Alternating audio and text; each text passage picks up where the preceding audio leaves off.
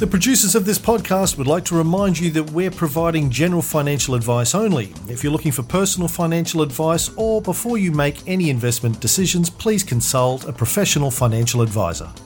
Welcome to the free version of QAV episode 436. This week on the show, Tony reports on his recent analysis on companies that go from a negative cash flow to a positive cash flow and how that affects their QAV score over time and their performance. Tony's been trying to find a place where a qualified audit is recorded that makes it easier to find than having to scroll through the annual report. He talks about that. We look at GLE's results, which are out and their shares are up. Speaking of scorecards, we're publishing our first official scorecard since getting our AFSL this week, and we talk about that. Our portfolio just passed its 2-year anniversary and is looking pretty good. Tony's pulled pork this week is Clearview Wealth, CVW. If you're new to QAV, I'll just explain a little bit about what you're getting yourself into here. If you've listened before, skip ahead for a minute. So for new listeners, this is a show where I, Cameron Riley, interview my mate Tony Kynaston, who's a very successful investor. He's been a professional investor for 30 years, has very good returns, and he's developed a system, a methodology for investing that he calls QAV, Quality at Value, and that's what he teaches us on this podcast. And we've got a free version and a premium version of the podcast. We have something called QAV Club, where we get serious about investing. We sort of teach people the nitty-gritty about how Tony invests. If you want to check that out at some stage, you can go to our website, sign up for a free 2-week trial, qavpodcast.com.au. But in the meantime, don't worry about that. Just listen to the free episodes. Now, you might find that there's a lot of assumption of a priori knowledge in here, where we're talking a bit of jargon and lingo and assume that you understand what the checklist is and the Bible is and all that kind of stuff. That's because we've been doing this for a few years, and our long-term listeners know what we're talking about. It might be a little bit confusing, but hang in there, you'll get it. So without any further ado, let's jump into this week's episode. Countdown! Batteries to power. Welcome back to QAV Seafood. How are you today? Seafood. Good. You know I don't like seafood, don't you? Really? The name or the cuisine? No, I don't care about the name. I'm not a big seafood eater. Well, good thing you're not on the Mediterranean diet like I am, mate, because it's mostly seafood. Is it? Yeah. I kind of am, but I do have red meat instead of seafood. Lots of veggies and lots of fruit. I'm on the Mediterranean diet, but I just replaced all the fruit and vegetables with candy and all of the seafood with red meat. But apart from that... You can eat red meat on the Mediterranean diet, and I have lots of fruit and veg. Very little red meat you're supposed to eat. Like, it's supposed to be a treat, like maybe once a week, once a fortnight, something like that is my understanding of it. Okay, well, I'm on the modified Mediterranean diet. COG, Tony, is it Cog State or is it something else? No, it's Cog Financial. So someone pointed out when I spoke about it last week, I used both companies interchangeably, and that was a mistake. It's COG, Cog Financial. There is another one called Cog State, which I wasn't talking about. Even though you kept saying Cog State, yeah. And I didn't know that there was two companies. I just thought it was all the same thing, so I let it go. Yeah, sorry about that. And just a further clarification on that too. I spoke last week about some of the issues with the write-down. There's a write-down issue, and there was something else from memory, which may lead to a qualified audit, but the audit's now out and it's unqualified. So the auditors are happy with the write-downs and with the other issue, which from memory was a valuation issue, I think. No, sorry, it was a question mark over going concern, because the part of COG, not Cog State, COG Financial, that lends money to businesses has lots of short-term liabilities, but they're matched against long-term assets. And so, strictly speaking, there was a question about whether COG Financial could pay its bills this year and keep going as a going concern. But the auditors haven't raised any emphasis of matter on that. They have put both things into the key audit matters, but it's not a qualified audit. Right. Okay. Good to go. How are they doing, COG? Are they having a good run? Yeah, Since we spoke about them. You didn't put the kibosh on them? Let me have a look. Well, I don't think I did a pull apart on Cogwell, did I? I think you did. That's what this was all about, wasn't it? Someone asked the question about the impairments. No, they're doing well. Oh, I can't recall whether it was a pull apart or not, but they're doing well. It was your you're right, sorry. Yes. It was your pulled pork last week, yeah. It was, you're right, sorry. So did you buy them? I already own them, which is why I didn't want you to talk about them. Our curses are lifted. Well, it went from $1.51 down to $1.44, but it's back up to $1.48. So our curse is half lifted. Let's say that it's a half a curse. Half a curse is better than a full curse. So you got some results of a new trial on positive operating cash flow? Yeah, so must have been around this time last year. I had a musing about whether if a company went from a negative operating cash flow to a positive operating cash flow, whether that was a good sign that the share price would outperform that following that. And I did some analysis and used the QAV stocks from August last year and then again from February, so the half-year reports in February. And the results are mixed. So just to summarise them, there were great results from August last year. The stocks were up 109% that went from negative to positive operating cash flow.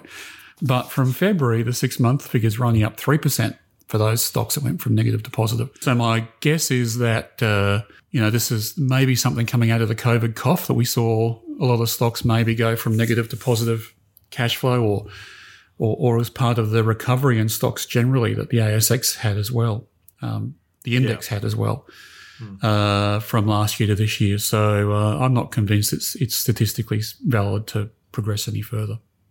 Right. I know it's only a sample of 2 halves, but if it was clear cut, I'd keep going, but I'm not. Right. Okay. Tell me about Appendix 4E, Tony. Yeah, so I've been trying to find a place where a qualified audit is recorded, and it doesn't always happen, but in Appendix 4E, there is a section. So Appendix 4E is a return that comes out with the annual numbers, with the annual figures to the ASX, and it gives a quick summary of it, like a one-page summary of it, and it gives like a snapshot of key information. So it gives the dividends, the net tangible assets, probably gives the earnings per share, about 12 different things in a summary form. And one of the last thing it asks for is it has a question that the ASX wants to know about: are the company figures audited, and was there any qualification to it? So it's there. However, and that's where I go to first now if I want to try and see if it's a qualified audit. However, some companies just blandly say something like the financials have been audited, and they don't go on to say what the status of the audit is. Better companies will say the company's figures have now been audited and the audit has no qualifications. And is this something that's published separately to the annual report? So if you look in the list of documents that they've published in Stock Doctor, this will be broken out? Yes, you'll see. Sometimes it's with the financials, but it'll say like annual financials and Appendix 4E, or sometimes it might just say Appendix 4E. Sometimes it says Appendix 4E and preliminary financials, preliminary being unaudited. So you'll see that as part of 4E, it'll say the numbers are still being audited. And that's another issue that's cropped up just in the last couple of weeks with downloads I've been doing, is that apparently the ASX has given a waiver for the requirement to have their annual numbers audited by the end of August. And I think was something that was loosened during COVID because it was difficult getting auditors out to companies and things like that. So to do visits and check things. And that's still in force. So there's been a couple of companies that I've checked recently that don't yet have audited figures. Right. Yeah. So when I've been filling out the manually entered data sheet, I've been saying if they were audited last half and it was clean, I've still said qualified audit no, rather than leaving it blank, because that would take it off the buy list straight away. Yeah. But there may be some cases we should go back and check before we buy or sell stocks. Right. Moving right along, GLE's results are out. Yes. Good old GLE. I just raise it because it hasn't come through on my download because the ADT, the average daily transactions, is 0. Yeah. Even though the price has risen since the results came out. Right. But it's still 32 cents, which I think was below its high point, which was about 37. Below what I sold it for too, which was 33 cents, I think. Oh, good. Okay. Yeah. I got out just in time before it collapsed another 10 or 15%. Then it came back up, which is okay. I did get an alert from Hot Copper, I think, the other day saying that they had one of the directors, I think, had sold a bunch of stock, 55 million shares or something. Okay. Some major shareholder movements there, and I thought, oh, no, don't tell me the share price has bumped up and I should have held on to it, but so far it's all good. Yeah. I just raised it in case people wondered why it wasn't on the buy list anymore, but that was the reason. Yeah. Speaking of the buy list, by the time people hear this, we will have put one out, our first official scorecard. Yes. Looking forward to that again. Yeah, so we're going to put it out. It'll go out with an email, I think, in the email to people with the recording, won't it? That's the plan. In an email with the recording. Email, is that right? Sorry?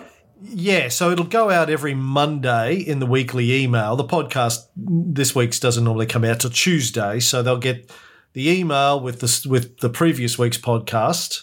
For the people who miss it, they'll get the email saying, hey, this was last week's podcast and all the stuff we talked about. And then this week's episode comes out the following day, usually. Okay. And the email that goes out will have the buy list in it though, right?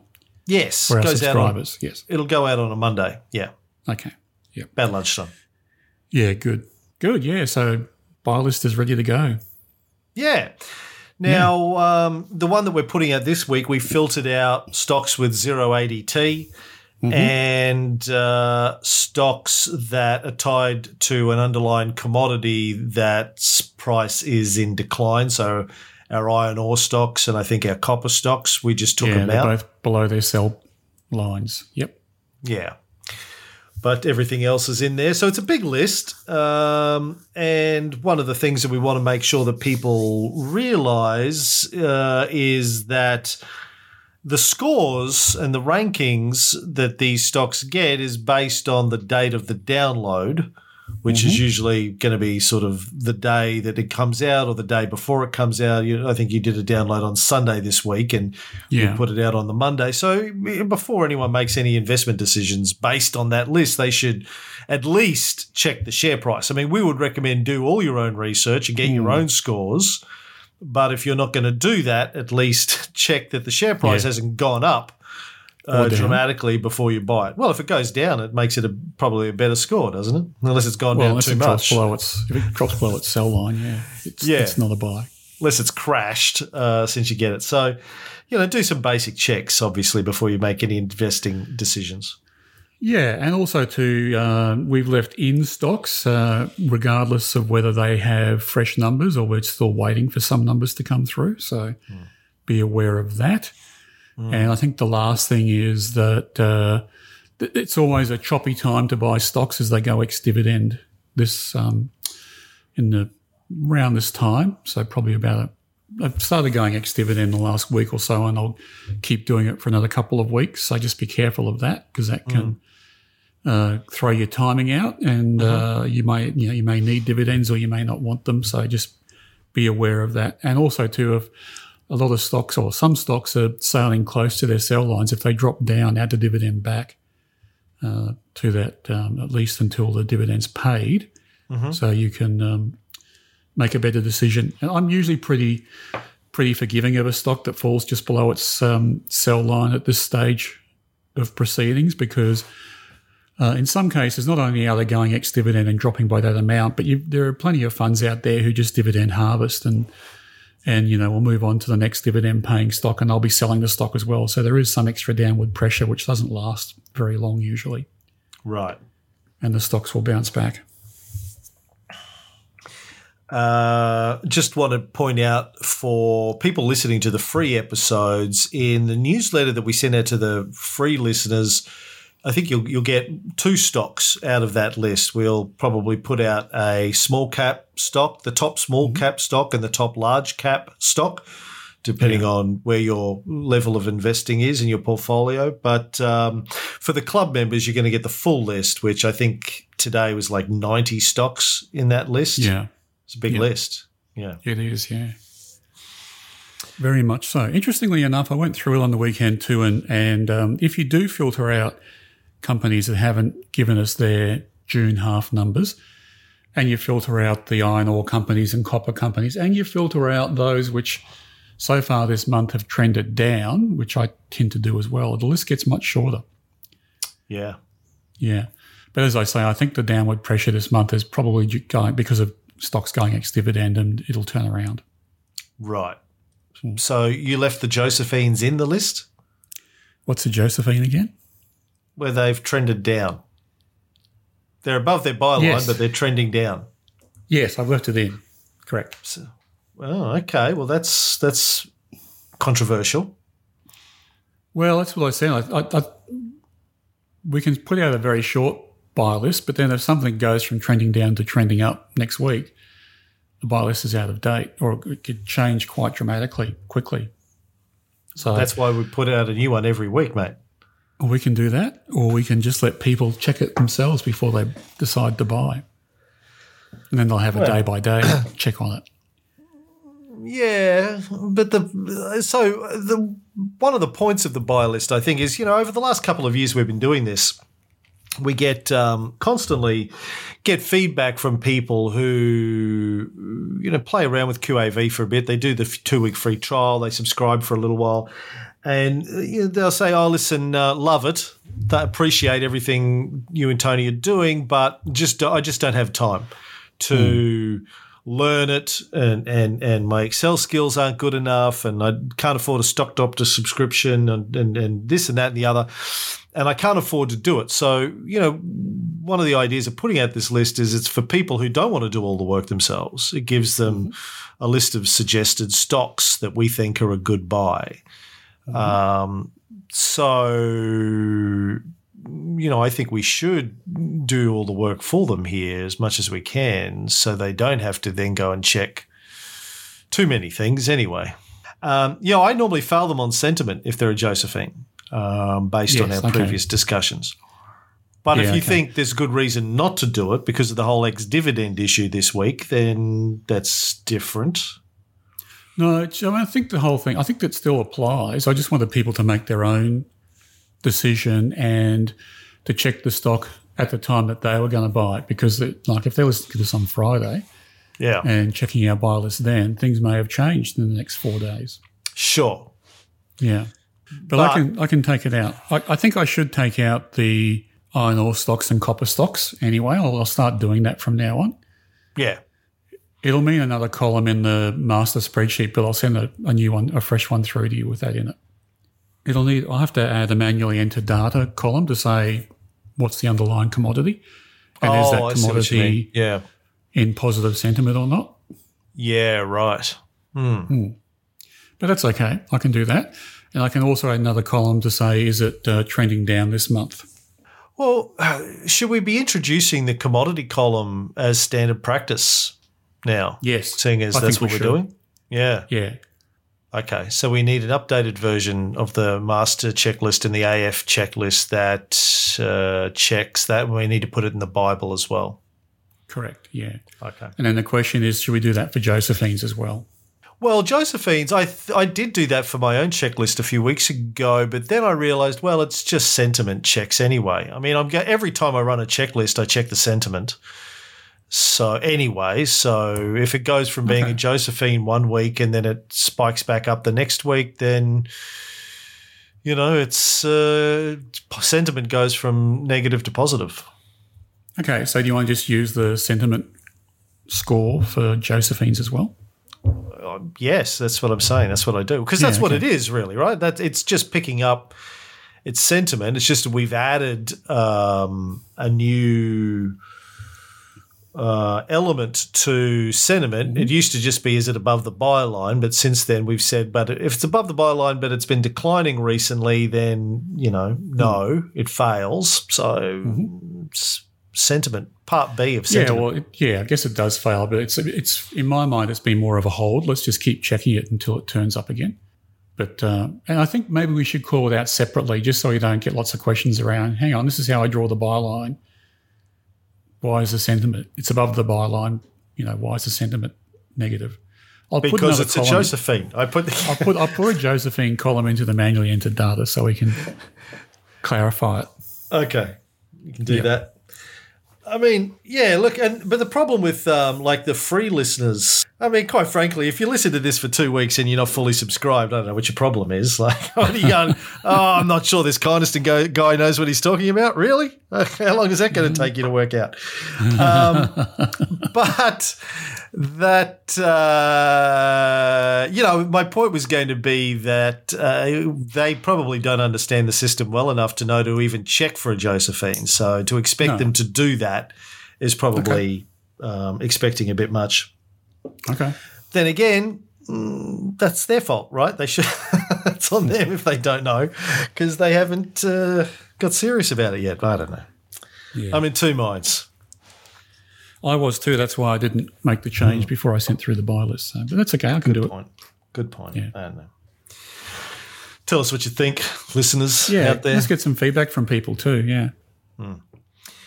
Navexa, I wanted to point out, we've just eclipsed the 2-year anniversary of the portfolio, Tony. Wow. How have we gone? Oh, not too bad. I think we have the official start date of our dummy portfolio as the 2nd of September 2019, because that's when we invested all of our fake startup capital that we started with. Yep. Since then, in that 2-year period, the ASX 200 is up roughly 10%.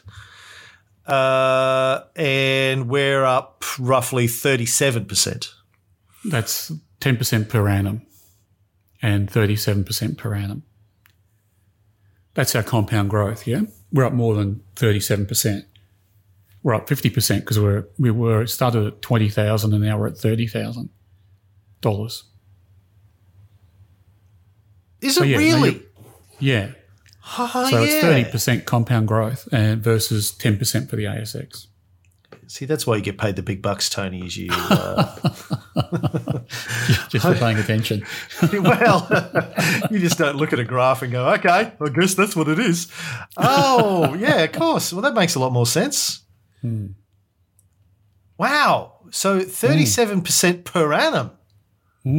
Holy shit. That's impressive. Wow. That's why our subscribers have been posting those big numbers in the leaderboard. I was happy with the fact that we're up 37% over 2 years, but we're up 37% a year over 2 years. So we started with $20,000, and then what's the portfolio value now? 30 something? Yeah, 30, around 30, 31, 32. Yeah. So it's up 50% in the last 2 years, which is 30% compound growth. 37? Yeah, really? That sounds high, actually. No, that's not right. I get to 37,000, so there's something wrong there. Hey, folks, Cameron in the editing room. To cut a long story short, Tony and I couldn't work it out, and I emailed the guys at Navexa, and Navar Trusselot, the CEO of Navexa, sent me an email saying, hi, Cameron. Let me start that again. Hey, Cameron, I'll explain. The calculation doesn't just take the starting value and the ending value of the portfolio and determine the performance. It individually calculates the performance on every stock in the portfolio, including the time that each stock and each position within the stock was invested in order to calculate the overall return. The annualization is also not as simple as counting the days between the 1st of September 2019 and the 7th of September 2021. The annualization calculates the number of days each stock position was open for in the portfolio and sums them together to get the average years invested, or AYI. It is the AYI that is then used to annualize the return. This gets even more complex if you have stocks with multiple open and closed positions, but all of that is handled. So the 36.53% is made up of all of the above. If you wanted to calculate it by hand, you'd need to calculate the performance of each individual stock and also calculate the AYI for each individual stock and then combine them. This calculation is essentially a big reason Nuvexa exists, in that it brings a professional level calculation methodology to the everyday investor. And then he says they have a page on their website that explains how it all works if you want more details. Now, of course, I can't make any sense of that. It just melted my brain, but I've asked Tony to maybe explain it in English for us on the show next week. Hope that helps. Well, either way, it looks like our portfolio is doing well. It exactly is, how well compared to the All Ords, we don't know, but good. It's good. It's 3 times, 4 times, somewhere in that vicinity maybe. Yeah, saying 3 times at the moment, right? Depending on what they're measuring there. Yeah. Okay, your pulled pork this week, Tony. What is it? Yeah, pulled pork this week is Clearview Wealth. Oh no! Do I own them? Should I sell? Should I sell now before we do this? I hope you do own them because they're doing well. I don't. No, I think I did at one point. Really? I'm glad you sold them. That's why they're doing well, probably. Thanks. You're welcome. Yeah, and they're up 8% today, which is Monday, the 6th of September. Right. In fact, they're climbing very quickly. Oh. So what's happened? So Clearview Wealth is a company it's a financial services company, basically a life insurance provider or a seller of life insurance. But it also has 2 other arms to it. Its businesses. It has a wealth management business and a financial advice business. And I think the reason why the share price is taking off is because they've just announced they're going to sell the financial advice part of their business. Right. They're still retaining a stake in the company that's buying it. Yeah. And the merge, it's also a financial advice business, and then it's being merged together with them. But I think, people are happy that the company is basically a life insurance business and the other financial advice wasn't adding a whole heap to the company's profits. Right. So that's why it's been that's why the share price has taken off since that announcement, which came out with the annual results. And just a bit of background on that, even though the directors only look like they hold about 4% of the capital for the company, there is a large shareholder on the register called Crescent Capital who own 54%. So Crescent Capital are an investment company, and they are conducting a strategic review with the board on what this company looks like going forward. And this is the sort of first outcome from that review, which is to get rid of the financial advice business and to concentrate on the other 2, particularly life insurance. So that's what's happening with the company, but it scores really well. The QAV of 0.4, and this is based on a 61 cent share price, which it was this morning. It's now up to about, it's up to more than that. It's up to 66. Yep. I sold them for 50. Well done. Back in June. It's 21st of June. Bought them Buy at 50. high, sell low. So I bought them at 50, sold them at 50. I think it was a Rule 1 thing. They went up, they went back down, and I sold them. Okay. And then they went up. God damn it. Bugger. Bastards. Yeah, so the QAV score's good, 0.4. Average daily trade's pretty small, 27,000, and that's largely because of that large shareholder on the book, so there's not much free float.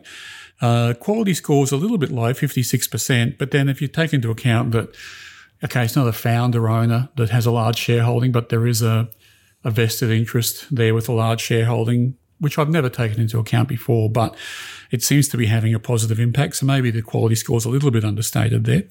But anyway, price to operating cash flow are very low, 1.4 times, PE of 3, net tangible assets of 70 cents per share, or we use NEPS, which is 73 cents per share.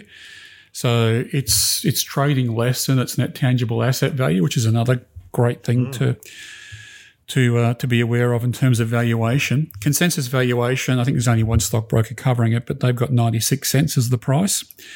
The growth forecast is down, so that may have been depressing the share price, and that may change after this sale of the financial advice part goes through.